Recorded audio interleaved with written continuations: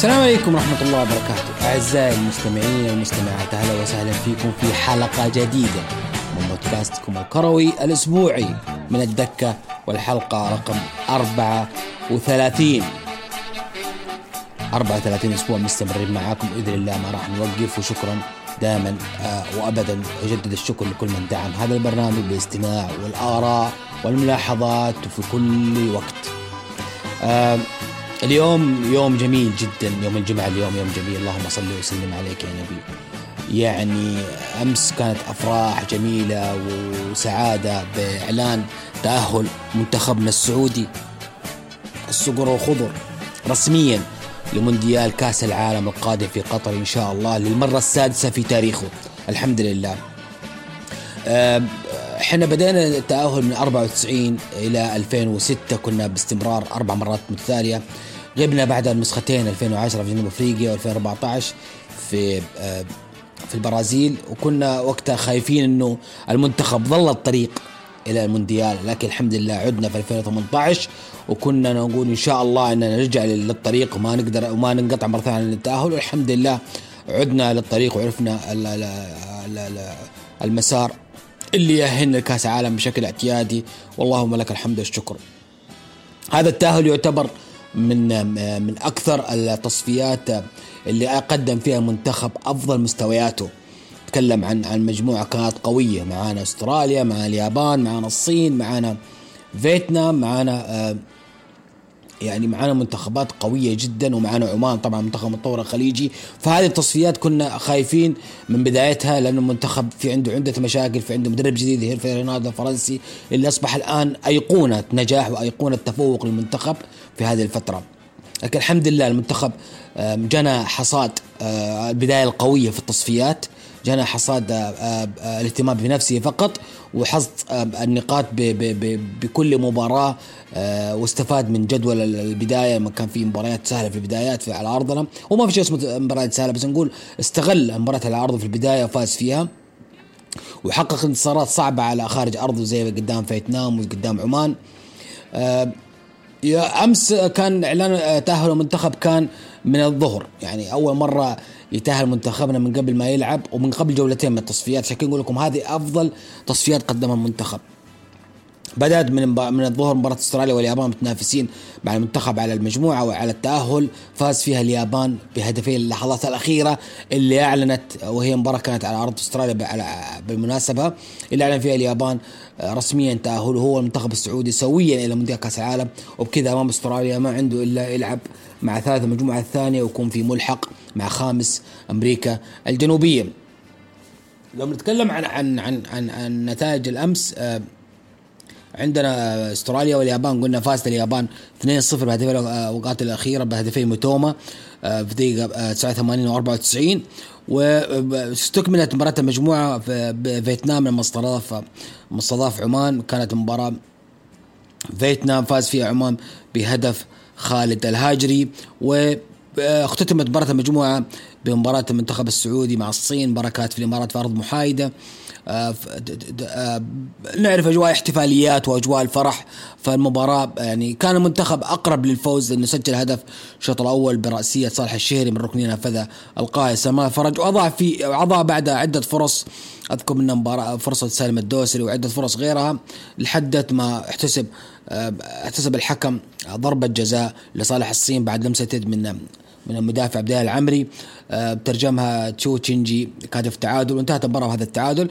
بكذا المجموعة المجموعة الثانية بيكون اليابان متصدر ب21 نقطة، والسعودية 20 نقطة، أستراليا 15، عمان ب11، والصين ب6، وفيتنام ب3. المجموعة الأولى التي حسم أمرها من فترة طويلة، كوريا الجنوبية فازت على إيران في كوريا الجنوبية بهدفي سون وجون أو كيم يون جون. وهذه مباراة يعني مباراة ليست تحدى أي ترتيب، مباراة كانت عادية جدا، لأنه أوريدي إيران حسمت أنها متصدرة المجموعة. لكن إيران لعبت بتراخي كوريا لعبت بتراخي هذه المباراة.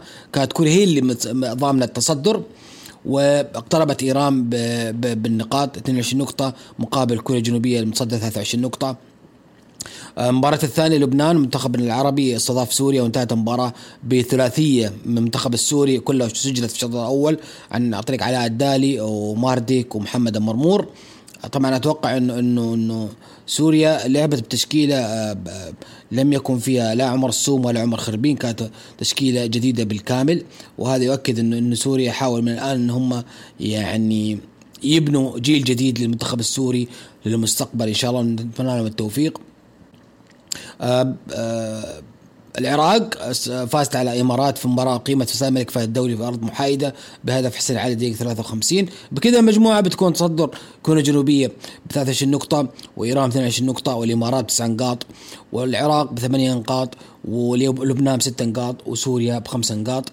مبروك لكوريا وإيران. والآن المركز الثالث اللي مؤهل للملحق اللي بيقابل فيه استراليا بيكون ما بين الإمارات والعراق، وهذه يعني جولة حتكون جولة صعبة الجولة القادمة. عندنا اليابان وفيتنام ما لها أي أهمية. عندنا بنفس المجموعة عندنا عمان والصين، وأخيرا السعودية واستراليا حتكون في الجوهرة، وهي مباراة احتفالية يلتقي فيها المنتخب السعودي مع جمهوره في الجوهرة احتفالا بالتأهل. حيكون في كما أعلن بالأمس حفل بعد المباراة وفعاليات احتفالية بالمنتخب، فيستاهلون جمهور الأخضر. المجموعة الأولى قلنا اللي إيران حتستضيف لبنان، مباراة ما لها أهمية. سوريا والعراق بتكون مباراة يعني مهمة. ليش؟ لأنه العراق 8 نقاط وبتنافس الإمارات على المركز الثالث. سوريا المركز الأخير ما لها أي أمل، فالعراق بتكون مباراة على الورق أسهل له إنه يفوز ويكون في الملحق. لكن الإمارات تلعب مع كوريا في مباراة في الإمارات ما عندها أمل إلا أنها تفوز فقط على كوريا. تمام، إذا تعادلت مع كوريا أنا متوكد إنه العراق حتفوز على سوريا، فبكذا العراق هي حتكون المركز الثالث الملحق، فحتكون الأنظار متوجهة لهذه المباراتين الجولة القادمة، الإمارات مع كوريا والعراق مع سوريا. ألف مبروك مرة ثانية منتخبنا السعودي التأهل، يعتبر هذا التأهل السادس زي ما قلنا. مشاركات يعني الحمد لله حضرتها كلها 6 مشاركات. بالنسبة لي مشاركة 94 كانت أفضل مشاركة، فزنا فيها على بلجيكا والمغرب، وخسرنا من هولندا بصعوبة، وخسرنا في دور 16 من السويد بعد ما وصلنا مرحلة لأول مرة. كانت مباراة صعبة جدا على اللعيبة، وكانت مشاركة ما في أحلى منها. بعد كده لم تكن مشاركات بنفس الجودة. مشاركة 98 كان فيها تعادل فقط مع كوي جنوب أفريقيا. مشاركة 2002 كانت هي الأسوأ مشاركات جميعا، اللي كان فيها 3 خسائر من اليابان، من ألمانيا 8-0، من إيرلندا 3-0، وهدف من الكاميرون، فكانت مشاركة من أسوأ ما يكون وقتها.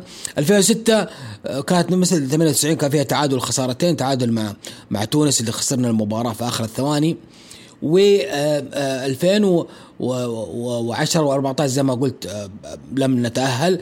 2018 في روسيا كان في آمال كبيرة على هذاك المنتخب بالتجهيزات بالإمكانيات بإشراف المباشر من الوزير السابق تركي آل الشيخ على المنتخب، لكن لم نحقق شيء جديد يعاد أو يذكر. خسرنا 5-0 من روسيا في افتتاحية كأس العالم، وبعدين خسرنا مورغواي بصعوبة 1-0.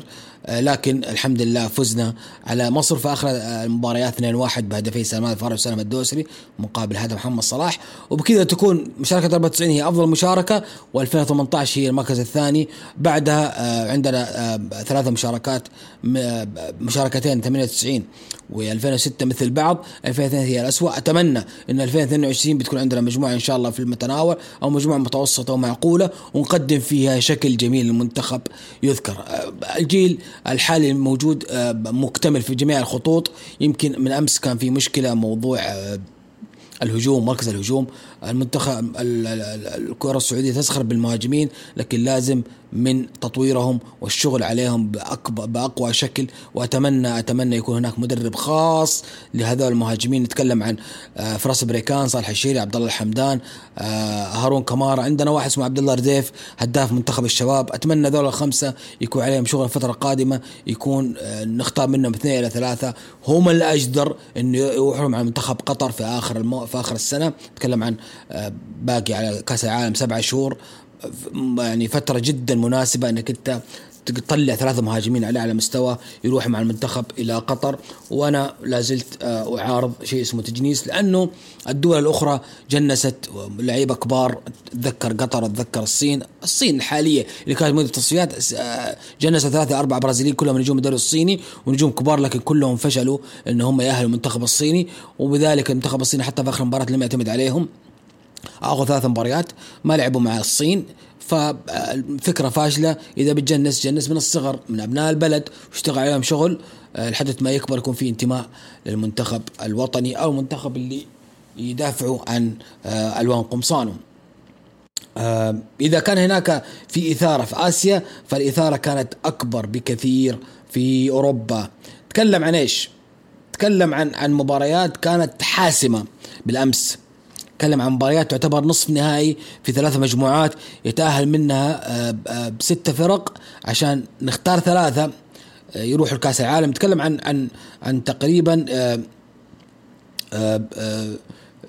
3 مجموعات. يعني كانت نتكلم عن المجموعة الأولى أو المجموعة الأولى اللي هي المسار الأول 3 مسارات. نتكلم عن كل مسار في 4 فرق 12 منتخب يتأهل منهم 3 فقط لمونديال قطر 2022.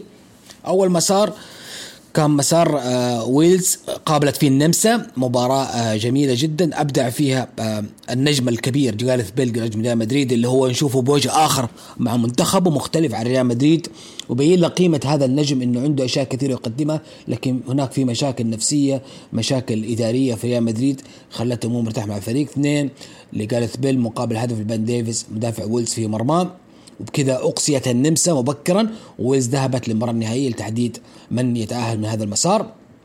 طبعا في الطرف الآخر كان عندنا اسكتلندا وأوكرانيا، كان مفترض أنها تلعب بالأمس، لكن لظروف أوكرانيا والحرب القائمة في أوكرانيا تم تأجيل هذه المباراة حتى لم يكن يعني ما في أي موعد محدد أنه يلعب المباراة هذه. المسار الثاني عندنا روسيا مع بولندا. طبعا المباراة أعلن أنها تم إخراج أو إقصاء روسيا بسبب الحرب من هذه البطولة، وتم إخراجه رسميا مبكر من كأس العالم، وبكذا بولندا تتأهل إلى المباراة النهائية اللي حيقابل فيها منتخب السويد اللي هزم فيه جمهورية التشيك بهدف. كانت المباراة مثيرة بين الفريقين واستمرت إلى أشواط إضافية. طبعا لازم أذكر أنه إبراهيموفيتش كان موجود مع المنتخب لكن ما لعب لأنه عليه إيقاف، فراح يكون إن شاء الله موجود في المباراة النهائية أمام منتخب بولندا. طبعا هدف السويد الوحيد سجله نجم الاتفاق السعودي اللي هو ممثلنا في التصفيات الأوروبية روبن كوايسون في دقيقة 110 بعد تبادل كرة مع زميله ألكسندر آيزاك مهاجم سوسيداد، وسجل فيه هدف التأهل لبلد السويد. حيكون مباراة يوم الثلاثاء بين بولندا والسويد، واللي يفوز يتأهل لكأس العالم. تمنياتي السويد تعاطفا مع الأسطورة إبراهيموفيتش اللي أنا أتمنى أنه يختم مسيرته بآخر بطولة دولية. أتوقع العلم عند الله الموسم القادم بيكون الأخير لإبراهيموفيتش على المستوى الدولي والمحلي والأوروبي، لأنه راح يمدد سنة مع ميلان وحيلعب السنة القادمة ويخوض في وسط الموسم كأس العالم، بعدها يرجع يختم الموسم مع ميلان. بكون كذا نهاية مسيرة إبراهيموفيتش اللي استمرت من عام 98 حتى عام 2022. طبعا في ناس كثير أكيد متعاطفين مع بولندا بسبب الهداف الكبير ليفاندوفسكي، لكن بالنسبة لي أنا أرى إن شاء الله أن السويد تكون هي متأهلة من هذا المسار. المسار الثالث اللي هو كان فيه كل الإثارة، اللي موجود فيه بطل اليورو أو بطلي آخر نسختين من يورو 2016 البرتغال، موجود كريستيانو والتشكيلة الكبيرة اللي معاه والتشكيلة القوية اللي معاه، وإيطاليا التي تعاني من قبل هذه البطولة أو من قبل هذه المباراة بسبب تدهور أو انخفاض مستويات بعض النجوم، بالإضافة إلى إصابة أهم لاعب في المنظومة إنريكو كيزا بالرباط الصليبي اللي بلا شك أثرت على الفريق. وبهذا شهدنا أمس أكبر مفاجأة في أو تعد من أكبر مفاجآت تصفيات كأس العالم في التاريخ في أوروبا لو نذكرها بعد كم سنة. مقدونيا الشمالية أخرجت إيطاليا من على أرضها ملعب باليرمو من إيطاليا، أخرجتها بهدف الدقائق الأخيرة من لاعب مين؟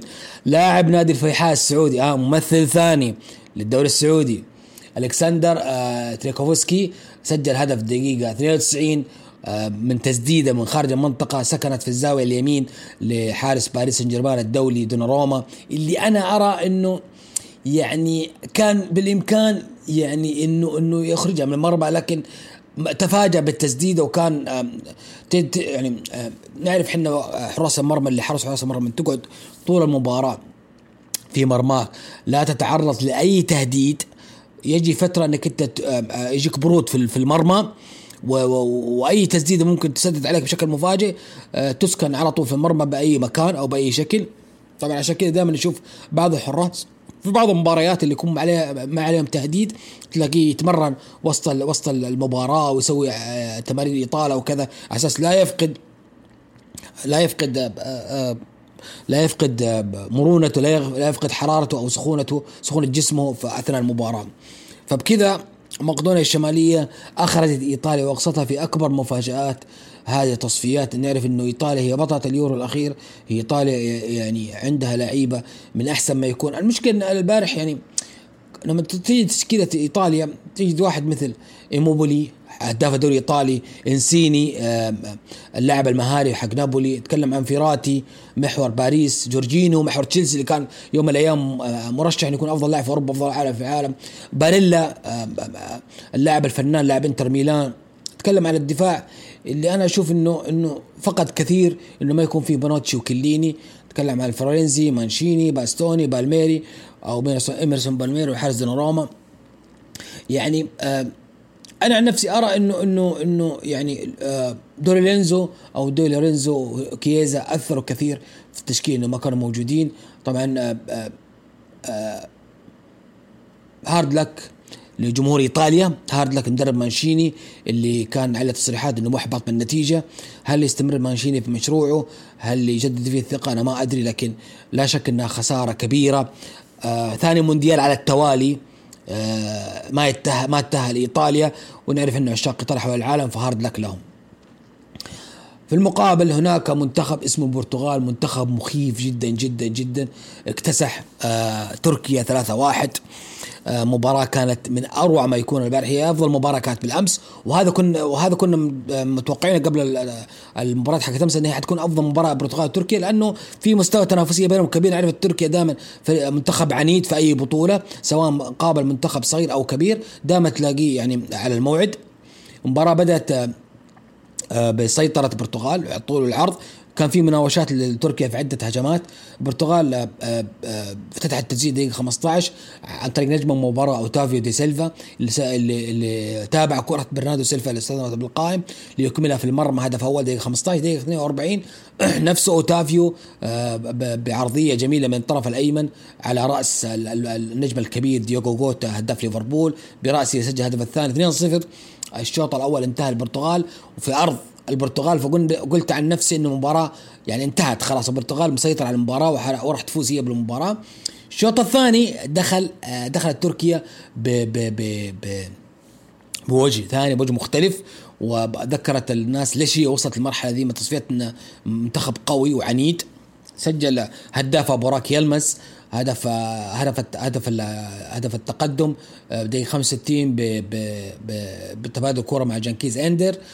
دقيقة 85 كان هناك ضربة جزاء لتركيا بعد إعاقة لاعب تركيا، وسنحت الفرصة دقيقة 85 إنه تتعادل تركيا في هذا التوقيت عن طريق بوراك يلمز اللي متخصص كان ضربات جزاء. بوراك يلمز لعب الكورة كانت فوق العارضة وأضاع على منتخبه فرصة التعادل، وبعدها اندفع لعيبة تركيا للهجوم ومحاولة تعويض النتيجة، لأنه بعد 5 دقائق كان هناك ما في أي شيء يخسر المنتخب التركي. استغل الموضوع ذا برتغالي أدخل بدلاء في خط الهجوم، ورافائيل لياو البديل نجم ميلان مرر كرة هدف الثالث للمهاجم ماثيو نونيز، برضو مهاجمين معروفين، مهاجم بنفيكا الكبير في الدوري البرتغالي، سجلها هدف ثالث للبرتغال وأكد تأهل فريقه أو تأهل منتخبه للنهائي ليقابل مقدونيا الشمالية. لا شك ان احنا ما جبنا سيره كريستيانو رونالدو كان قائد في الملعب، كان في عده كور، كان يحاول يسجل في عده كور. البرتغال هذه المره الجيل حقها جدا جدا قوي في جميع الخطوط. لازم اذكر انه عندنا واحد مثل روبن نيفيز، واحد مثل كانسيلو، واحد مثل روبن دياز، واحد مثل بيبي. هذول كلهم كانوا غايبين عن المباراة بالأمس، وهم من أهم لعيبتهم، من أهم لعيبة البرتغال وفي أنديتهم الأوروبية. كانسيلو وروبن دياز نعرف دورهم في مانشستر سيتي، وتكلم عن بيبي اللي هو اللاعب الخبرة. فمبروك للبرتغال وعشاق كريستيانو رونالدو. وراح نشوف يوم الثلاثاء مباراة بين البرتغال والمقدونية الشمالية في ملعب بورتو دراغاو. توقع البرتغال، لكن مقدونيا الشمالية راح تلعب مباراة للتاريخ. ايش حتسوي انا ما ادري. لازم ما ابغى انسى انه مقدونيا الشمالية تضم لاعب الاهلي اليوسكي، اللي بالامس قبل تسجيل هدف الاول مقدونيا، قبل تسجيل مقدونيا الهدف الاول أخرج كرة لا تخرج من بيراردي اليوسكي، كانت المفروض تكون هدف التقدم لإيطاليا، وبعد سجلت مقدونيا. يعني احنا عندنا لعيبة الدوري السعودي هم اللي تساهموا في تأهل مقدونيا لهذه المرحلة التاريخية في تاريخ هذا المنتخب الصغير، اللي مو صغير، اللي هو كبير بإمكانياته وبقدراته، إنه يقصي بطل اليورو على أرضه. نتكلم عن إيطاليا، 4 كأس عالم 2 يورو. فمبروك لشعب مقدونيا الشمالية الصديق. طيب يوم الثلاثاء قلنا خلاص حتكون مباراة المسارات الفاصلة. حيكون عندنا إن شاء الله برتغال ومقدونيا، بيكون عندنا إن شاء الله ويلز مع الفائز من أوكرانيا والمنتخب الآخر اللي هو اسكتلندا. يكون عندنا إن شاء الله السويد حتلعب مع بولندا، مباراة برضو نحدد فيها التأهل. اليوم عندنا برضو بيكون عندنا إن شاء الله تصفيات أفريقيا. مباراة الذهاب بيكون عندنا 5 مباريات. مباراة الذهاب مباراة الإياب بتكون يوم الثلاثاء لتحديد 5 فرق متأهلة من أفريقيا لكأس العالم. بيكون عندنا إن شاء الله الساعة 6، يعني شوية بعد ساعة إن شاء الله، يكون كونغو تستضيف منتخبنا المغرب الشقيق، ومالي تستضيف تونس الساعة 8. الساعة 8 برضو كاميرون تستضيف الجزائر، مباراة قوية جدا منتخباتنا العربية. غانا قمة أفريقية مع نيجيريا 10:30 تضيف فيها نيجيريا. ومصر منتخبنا العربي الشقيق بيستضيف إن شاء الله السنغال الساعة 10:30. هذه بعد الذهاب. مرة حتكون في أرض الفريق الآخر يوم الثلاثاء القادم. تمنياتي إن شاء الله للمنتخبات العربية أن تتأهل 4. والله أنا عن نفسي أتمنى ال4 كلها تنتهي لكأس العالم، المغرب وتونس الجزائر ومصر، لكن أرى أنه لو تأهل منهم 2 بيكون جميل جدا. يعني لو الجزائر والمغرب تأهلوا بيكون شيء سعيد بالنسبة لي، لكن تمنياتي ال4 كلهم يتأهلون لكأس العالم. فبالتوفيق لمنتخباتنا العربية. أتوقع كذا يعني خلصنا من القارات في كأس العالم. باقي لنا قارة أمريكا الجنوبية، اللي قلنا من أول أنه الموضوع منتهي فعليا في أمريكا الجنوبية، ما عاد في شيء جديد إلا التحديد انتهى الأخير. أمس كولومبيا اكتسحت بوليفيا 3-0. باراغواي فاز على أرضها 3-1 على الإكوادور. برازيل بتشكيلة الجميلة الجديدة اكتسحت تشيلي 4-0 على أرض البرازيل. نيمار ضربة جزاء، فينيسيوس جونيور نجم ريال مدريد، وفيليب كوتينيو نجم استون فيلا ضربة جزاء ثانية. تشارلسون لاعب ايفرتون اختتم بدقيقة 91 هدف الرابع. المباراة الأخيرة أورغواي فاز على بيرو 1-0 في مباراة مثيرة بين صاحب مقصية الثالث والرابع. مباراة كان فيها طبعا سجل هدف أورغواي النجم فلامينغو أرسكايتا أو أرسكايتا اسمه أرسكايتا. طيب في كورة في آخر الدقائق كانت البيرو تجاوز خط مرمى بعد ما مسك الحارس، لم يحتسبها الحكم. أنا ما أدري حتى في فار في أمريكا الجنوبية ولا لا، لكن كورة ظلم فيها بيرو، افترض تكون تعادل. لا أنسى أنه نجم الهلال السعودي كاريو شارك في مباراة أساسي وخرج مصاب دقيقة في الدقيقة، أو تم تغييره في الدقيقة 65. أتمنى تكون السلامة له نجم الهلال السعودي. حتى كويلار شارك مع منتخبه كولومبيا في مباراة اللي فاز فيها فريقه أو منتخبه، وبالتوفيق لهم يرجعون بالسلامة إن شاء الله نادي الهلال. بكون على الترتيب باقي لنا إن شاء الله كذا 18 جولة باقي على أن تنتهي. في عندنا برازيل وأرجنتين هم متصدرين 42 نقطة برازيل، 35 الأرجنتين. المركز الثالث والرابع اكوادور 25 واورجواي 25. والبيرو في المركز الخامس 21 نقطة. كولومبيا 20 نقطة. لسه نتكلم عن جولتين جدا حاسمة نحدث فيه، أو جولة حاسمة حتكون بين الفرق من الثالث إلى التاسع، أو من الثالث إلى السادس. أكوادور وأورجواي كذا الحسبة دي تأهلوا إنهم يتأهلوا كأس العالم. أكوادور 25 وأورجواي 25. باقي مقعد الملحق بين بيرو وكولومبيا بيكون إن شاء الله في المباراة القادمة. بيرو وأورجواي بيلعبوا، وبتلعب كولومبيا مع فنزويلا، صديق فنزويلا كولومبيا، والبيرو راح تلعب مع أورجواي على أرضها. إذا فازت البيرو تضمن بالتالي أن تكون في مقعد الملحق اللي بيقابل المتأهل في آسيا اللي يلعبوا من يكون آخر متأهلين كأس العالم. طيب نروح للدوريات الأوروبية هذا الأسبوع بعد ما خلصنا الجولة الدولية اللي قعدنا فيها طويلا، لأن هي من أهم الأحداث هذا الأسبوع. الدوري الإنجليزي كان عنده جولة 30 اللي كان فيه تأجلت عدة مباريات بسبب دور الثمانية بكأس الاتحاد الإنجليزي. ولفرهامبتون في مباراة مثيرة خسر على أرضه أمام ليدز 3-2. كرر ليدز سيناريوهات المثيرة، فوز آخر الثواني على وولفرهامبتون مضيفه. وولفرهامبتون كان متقدم بهدفين الشوط الأول، تغير كل شيء بعد طرد نجمي خيمينيز كرت الأصفر الثاني دقيقة 53 بعد تدخل مع حارس ليدز. بعد ليدز استغل الموضوع هذا وسجل 3 أهداف، اختتمها بهدف القاتل دقيقة 90 بقدم إيلينج اللي فاز فوز كبير ليدز في مرحلة ليدز قاعد يعني يلاحق الزمن عشان يخرج من مركز الخطر بعد نهاية مرحلة بيليسا واتيان المدرب الأمريكي مارشال. أستون فيلا خسر على أرضه أمام أرسنال 1-0. أرسنال استعاد يعني استوازنه سريعا بعد خسارة ليفربول، حقق فوز جدا مهم واستمرت حظوظه أكبر في احتلال المركز الرابع مؤهل للأبطال. وإنه يعود فريق كبير مثل أرسنال لأجواء أبطال أوروبا بيكون شيء سعيد لعشاق أرسنال اللي غابوا طويلا عن أجواء هذه البطولة، وهو من أركان بطولة أبطال أوروبا دائما ليفربول أو أرسنال. ليستر طبعا نتكلم عن أرسنال، سجل هدفه الوحيد نجم ساكا دقيقة 30. لأول مرة أرسنال يحقق 5 فوز متتالي خارج أرضه في الدوري الإنجليزي منذ عام 2015، وخرج للمرة 13 بشباك نظيفة. هذا الموسم هو أعلى رقم بآخر 6 مواسم أرسنال، وهذا بيين لك إنه أرتيتا مشروعه ماشي في الطريق الصحيح. توتنهام فاز في مباراة مثيرة على ويست هام برضو في معركة مقاعد أوروبية 3-1. كان منافس مباشر ويست هام لتوتنهام. سجل مدافع ويست هام زوما بالخطأ، مدافع فرنسي بالخطأ في مرمى فريقه ويست هام دقيقة 9. أضاف الهداف الكوري سون هدفين دقيقة 24 89، وكانت كلهم من صناعة زميله هاري كين.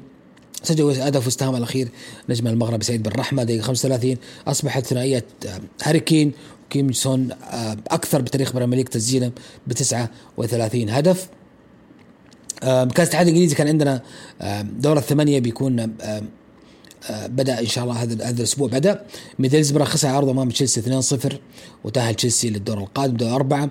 كريستال بالاس فاز على إيفرتون 4-0 اكتساح كبير من فرقة فييرا. سجل له جويه وماتيتا وزاها واختتم هيوز الرباعية. ساوثهامبتون خسر على أرضه أمام سيتي مصدر الدوري في هذا الدور من كأس الاتحاد. اكتسح السيتي مضيفه برباعية، سجل له ستيرلينج ودي بروين وفودين ورياض محرز. نوتنغهام فورست الفريق العريق اللي لازم نذكر انه هو حقق 2 أبطال أوروبا، خسر على أرضه بصعوبة أمام ليفربول العريق مثله 1-0. اكتفى ليفربول بهدف جوتا الوحيد دقيقة 78. مباراة غاب عنها صلاح وماني وأرنولد روبرتسون. قرعة نصف النهائي بتكون إن شاء الله تشيلسي يستضيف كريستال بالاس حتكون على ويمبلي، ومانشستر سيتي يستضيف ليفربول، أو كل مباراة حتكون في ويمبلي. بنشوف مباريات مثيرة أكيد بين سيتي ليفربول. تشيلسي مع كريستال بالاس مباراة مي سهلة على تشيلسي، كريستال بالاس فريق صعب. توقعات النهائي بيكون تشيلسي ومانشستر سيتي. دور اسباني جولة 29 بدأت بفوز بلباو على ختافي 1-1. ألافيس فاز على غرناطة الافس خسر على ارض غرناطة 2-3. إلتشي خسر على ارض امام فالنسيا 1-0. اوساسونا فاز على ليفان 3-1. فاليكانو خسر على ارض مباراة كبيرة او مباراة مثيرة امام اتلتيكو مدريد 1-0. وارض دائما فاليكانو ارضه صعبة، فحتى ما يفوز عليه الاندية تفوز عليه بصعوبة. اسبانيول فاز على مايوركا 1-0. سيلتا فيجو تعادل مع بيتيس 0-0. قادش فاز على فيا ريال 1-0. إشبيليا الوصيف تعثر جديد، تعادل 0-0 على أرض أمام سوسيداد. هذه المباراة توقع 8 أو 9 بدون أي جديد لإشبيلية في آخر الأوراق وفي آخر المباريات. واضح أن إشبيليا قريبا راح يفقد مكانه من بداية الموسم الوصيف لفرق أخرى قادمة الخلف. نروح ل أهم مباراة في العالم، أهم مباراة في الاسبوع، مباراة اللي يرتقبها الجميع حول العالم، الكلاسيكو الاسباني. ريال مدريد المتصدر يستضيف الثالث برشلونة القادم من مرحلة ومشروع جديد بقيادة شافيه. قبل المباراة كان هناك عدة ترشيحات أو عدة توقعات للمباراة. أنا سئلت قبل المباراة أتوقع في أحد سبيسات في تويتر على توقع قبل المباراة يمكن بساعة أو ساعة ونص عن من الفائز. أنا قلت إنه ريال مدريد غايب عنه واحد مثل بنزيما وظهير أيسر ميندي، فالمباراة حتكون 50-50 بين الفريقين. لو كان بنزيما موجود ومندي موجود كان ممكن أقول 70% لريال مدريد و30% برشلونة، إنما برشلونة لسه قاعد يتعافى في مرحلته الأخيرة، في حين إنه ريال مدريد قاعد يقدم مستويات جيدة آخر المباريات. آخر إقصائه لباريس سان جيرمان من دوري أبطال أوروبا على أرضه وعمل رومنتادا الشهيرة. المباراة أتت بشكل مختلف جدا جدا جدا، يعني ما تقدر تقول بنزيما أثر على الريال، لأنه احنا نتكلم عن منظومة دفاعية أو أداء دفاعي قدمه الريال هو من الأسوأ في السنوات الأخيرة بوجهة نظري، مو في الموسم هذا، في السنوات الأخيرة. شاهدنا فريق يلعب يعني يحتل جميع أرجاء الملعب، وفريق مستسلم حرفيا للمباراة. تشافي في هذه المباراة يعني أثبت إنه هو مدرب كبير جدا جدا جدا. شايف هذه المباراة أثبت إنه المشروع بدأ يأتي ثماره، وأعطى واجتاز خطوة كبيرة في استراتيجية اللي هو قاعد رسمها برشلونة. شايف هذه المباراة أكد إنه برشلونة ما راح يعرف يدربه ويشتغل معاه ويحقق النجاح إلا لاعب أو رجل في جينات برشلونة، جينات كرويف، جينات ميتشلز، جينات غوارديولا. فواحد مثل تشافي تشرب هذه الثقافة أكيد إنه بيكون ناجح بهذه الطريقة ويقدم لنا يعني منظومة موسيقية لا تنسى. طبعا نتكلم إنه المباراة سقط فيها ريال مدريد على أرضه برباعية، مباراة يعني عادت فيها متعة برشا صراحة بقيادة مايسترو شافي. مدريد دخل قلنا بغياب نجم الأول هداف الدوري بنزيما والظهير أيسر ميندي. انشيلوتي يعني سوى حاجة كارثية بداية المباراة، حط مودريتش المخضرم كمهاجم وهمي، وهذا المركز لأول مرة يخوضه مودريتش في هذا المركز يلعب فيه. برشلونة لعب تغيير واحد بعد إصابة ديست وراحة أو إخراج ألفس من تشكيلة أساسية، وهناك جناح أيسر خطير هو فينيسيوس جونيور. فرأى شافي إنه يضع أراخو الأورجواياني في الظهير الأيمن ويضع إريك غارسيا جنب بيكيه في منتصف الدفاع لإيقاف خطورة فينيسيوس. أول فرص كانت تصدي شتيجل تسديد فالفيردي دقيقة 7. دقيقة 12 أضاع أوباميانغ فرصة سهلة بعد تمريرة توريس أو فيران توريس اللي كان من جوا المباراة، وضع يعني حطها بسهولة في كورتوا. فرصة أنا بالنسبة لي نرفزتني لأنه كانت مرة جدا سهلة لأوباميانغ وما كان متراقب وقت أوباميانغ. دقيقة 29 جاءت أول الأهداف في المباراة لبرشلونة للضيوف بعد توغل الحريف ديمبلي في الطرف الأيمن وتجاوز فيها ناتشو عرضها على رأس أوبا. هدف أول اللي يفتتح به المباراة، وفي الظهور الأول لأوبا سجل في مرمى والظهور الأول له في كلاسيكو سجل أوبا هذا هدفه الأول. بعدها في هجمة جات دقيقة 36 انفراد لفينيسيوس أمام شتيجن، كان يبحث فيها شتيجن، كان يبحث فيها فينيسيوس عن ضربة جزاء بدل تسجيل هدف، وما احتسب شيء لأنه اللقطة كانت واضحة أنه كان فيها سقوط قبل لا يلمس حارس المرمى. فبكذا ضاعت فرصة مهمة جدا جدا لريال مدريد للتعادل في وقت كان جدا جدا مهم انه يتعادل في ريال مدريد. نروح بعدها رجع برشلونة عاقب ريال مدريد على ضاعت هذه الفرصة بتسجيل الهدف الثاني بعد ركنية نفذها المبدع الآخر مرة ثانية، يسجل صناعة ديمبلي ضرب ركنية على رأس أراخو الأورجواياني، هدف ثاني جميل جدا أو هدف مهم جدا قبل نهاية الشوط الأول. أثبت فيه برشلونة أنه هو مسيطر على المباراة، أثبت فيه برشلونة أنه مختلف هذه المباراة. بعدين رحنا للشوط الثاني. توقع الجميع أن أنشيلوتي راح يقدم شيء مختلف مع الريال، لكن اللي صار هو استمرار، هو سيناريو أشد قسوة على ريال مدريد، أنه دخل لنا الشوط الثاني برشلونة وهو مركز تركيز أكبر بكثير من اللي صار في الشوط الأول. من البداية وضحت أن برشلونة بينهي الأمور مبكرا في هذه المباراة. من أول دقيقة ضاع فيران توريس انفراد صريح، وضع كرة بجانب القائم. بعدها صارت هجمة سريعة، بعدها صالح فيها فيران توريس الجمهور البرشلوني بهدف ثالث بعد كرة وسط المنطقة لأوباميانغ، لعبها بالكعب صناعة للقادم من خلف فيران توريس وضعها بمشط قدمه في أعلى الزاوية اليسرى لكورتوا، هدف ثالث لبرشلونة، هدف جميل جدا. دقيقة 51 لم يقف برشلونة ولم يتوقف عن تهديد مرمى خصمه اللي سلم تقريبا مباراة له. دقيقة 51 أكمل أوبا نجومية المباراة بتسجيل الهدف الرابع بكرة لوب ساقطة من فوق الحارس كورتوا. الحكم تردد فيه أنها ممكن هي تسلل، لكن بعد المباراة أنه كان في تسلل بداية الهجمة، لكن بعد الفار وضح أنه الكرة ما فيها شيء وسجل الهدف الرابع أوبا. وبكذا انتهت المباراة حرفيا. وضع بعد برشلونة عدة فرص تسجيل خامس. الريال ما هدد مرمى برشلونة إلا بتسديدة ألابا دقيقة 79 صد لها شتيجن.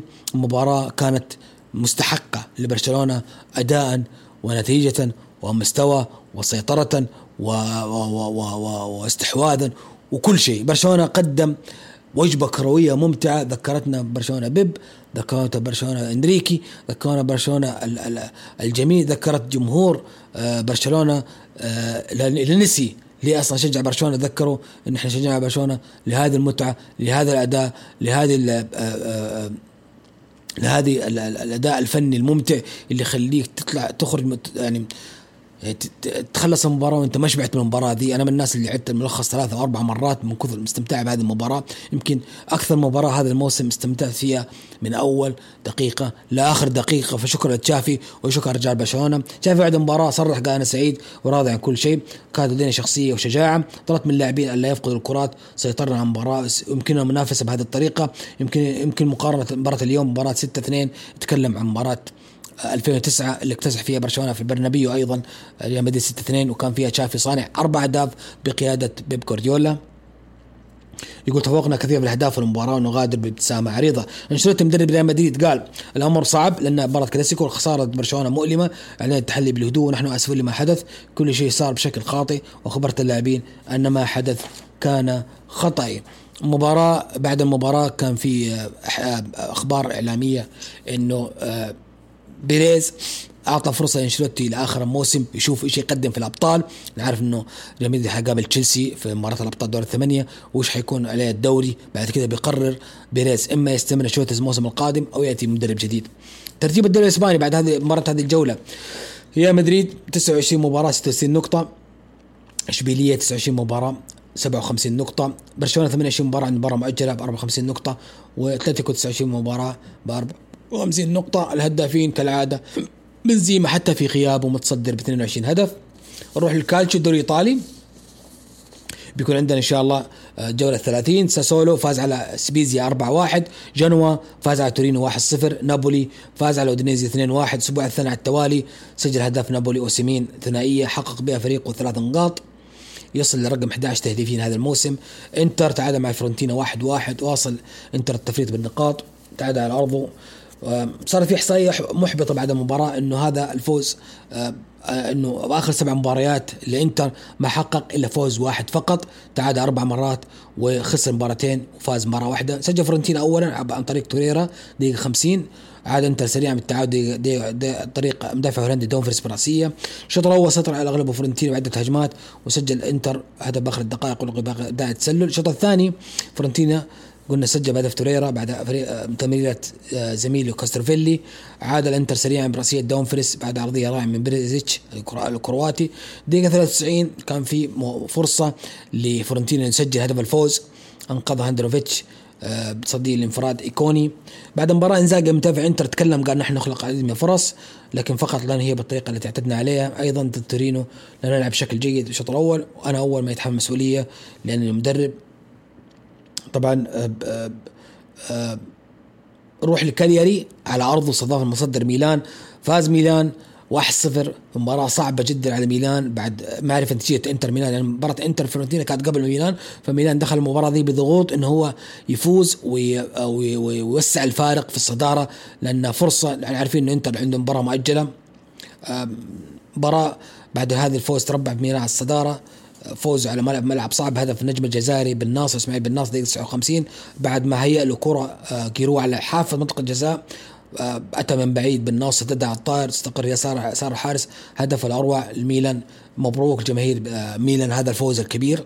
واضح إنه ميلان هذا الموسم أخيرا راح يحقق الدوري بعد غياب 11 سنة عن آخر دوري حققه الفريق اللي كان في 2011. أنا من محبين هذا الفريق العريق ومن المتعاطفين معه لتاريخه، فإنه يقترب من هذا الإنجاز أكون سعيد جدا. طبعا نتكلم عن نجوم كبار موجودين في هذا النادي، أبرزهم إبراهيموفيتش اللي راح يحقق الدوري مع الفريق المحبب له أكيد.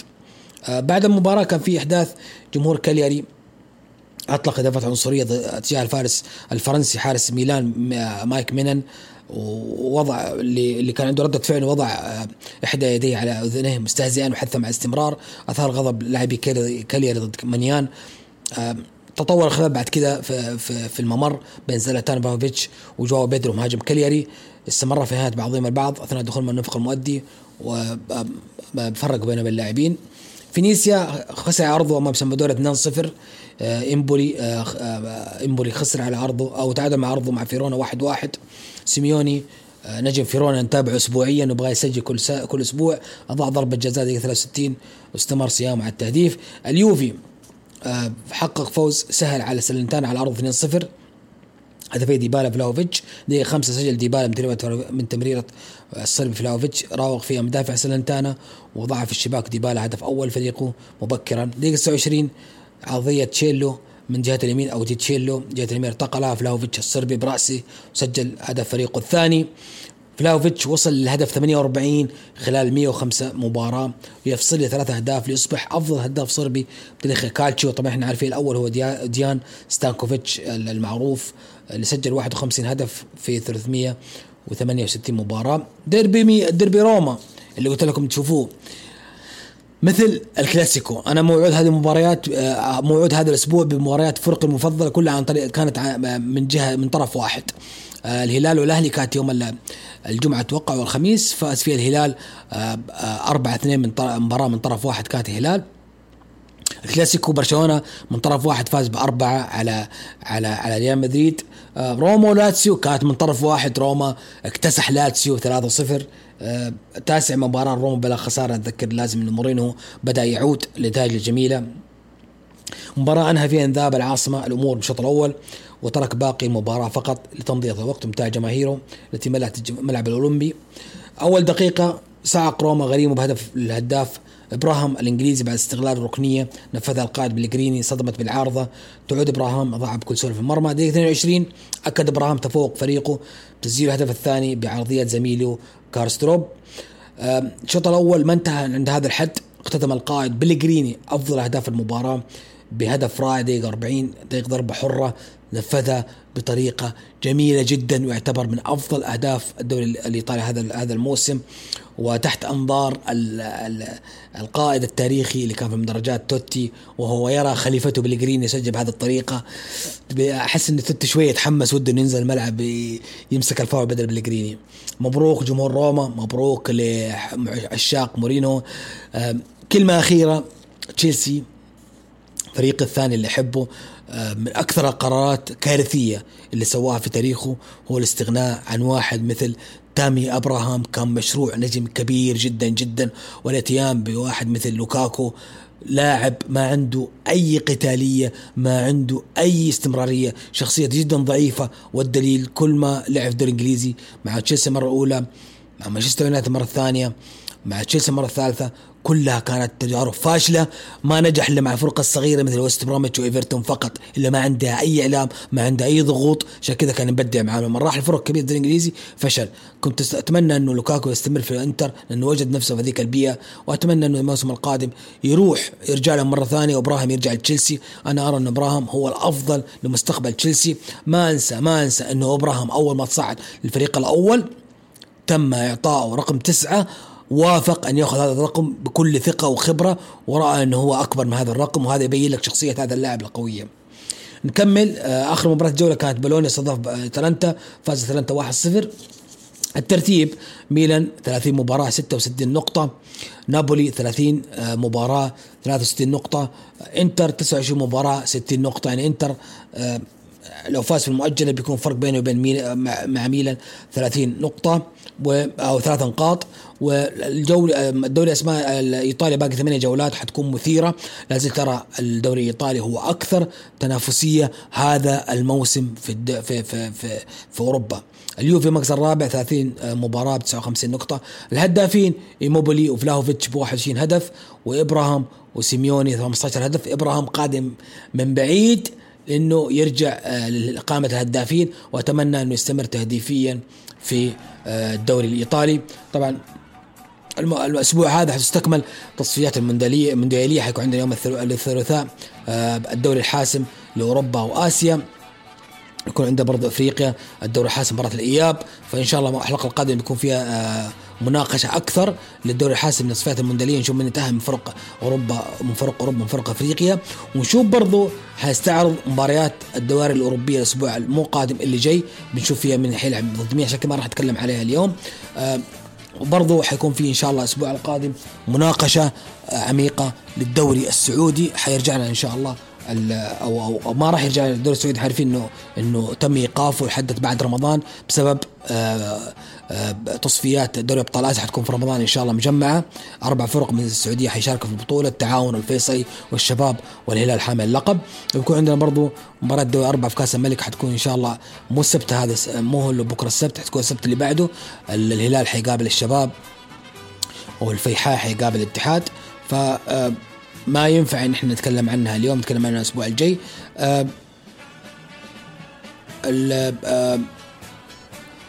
هذا اللي كان عندي هذا الاسبوع. اتمنى انه كنت قدمت حلقه تليق بذائقتكم. 47 دقيقه ان شاء الله تكون ما طولت عليكم. ان شاء الله الاسبوع الجاي بيكون عندنا برضه نقاش اقوى للدوري الاوروبيه ومباراه الجوله القادمه وسباق التنافس. واتمنى ان شاء الله يكون معي احد الضيوف اللي اعتذر هذا الاسبوع بسبب ظروفهم الخاصه. نعيد ونزيد شعارنا اولا، العائله اولا والقادم افضل. سبحانك اللهم وبحمدك، اشهد ان لا اله الا انت، استغفرك واتوب اليك. السلام عليكم.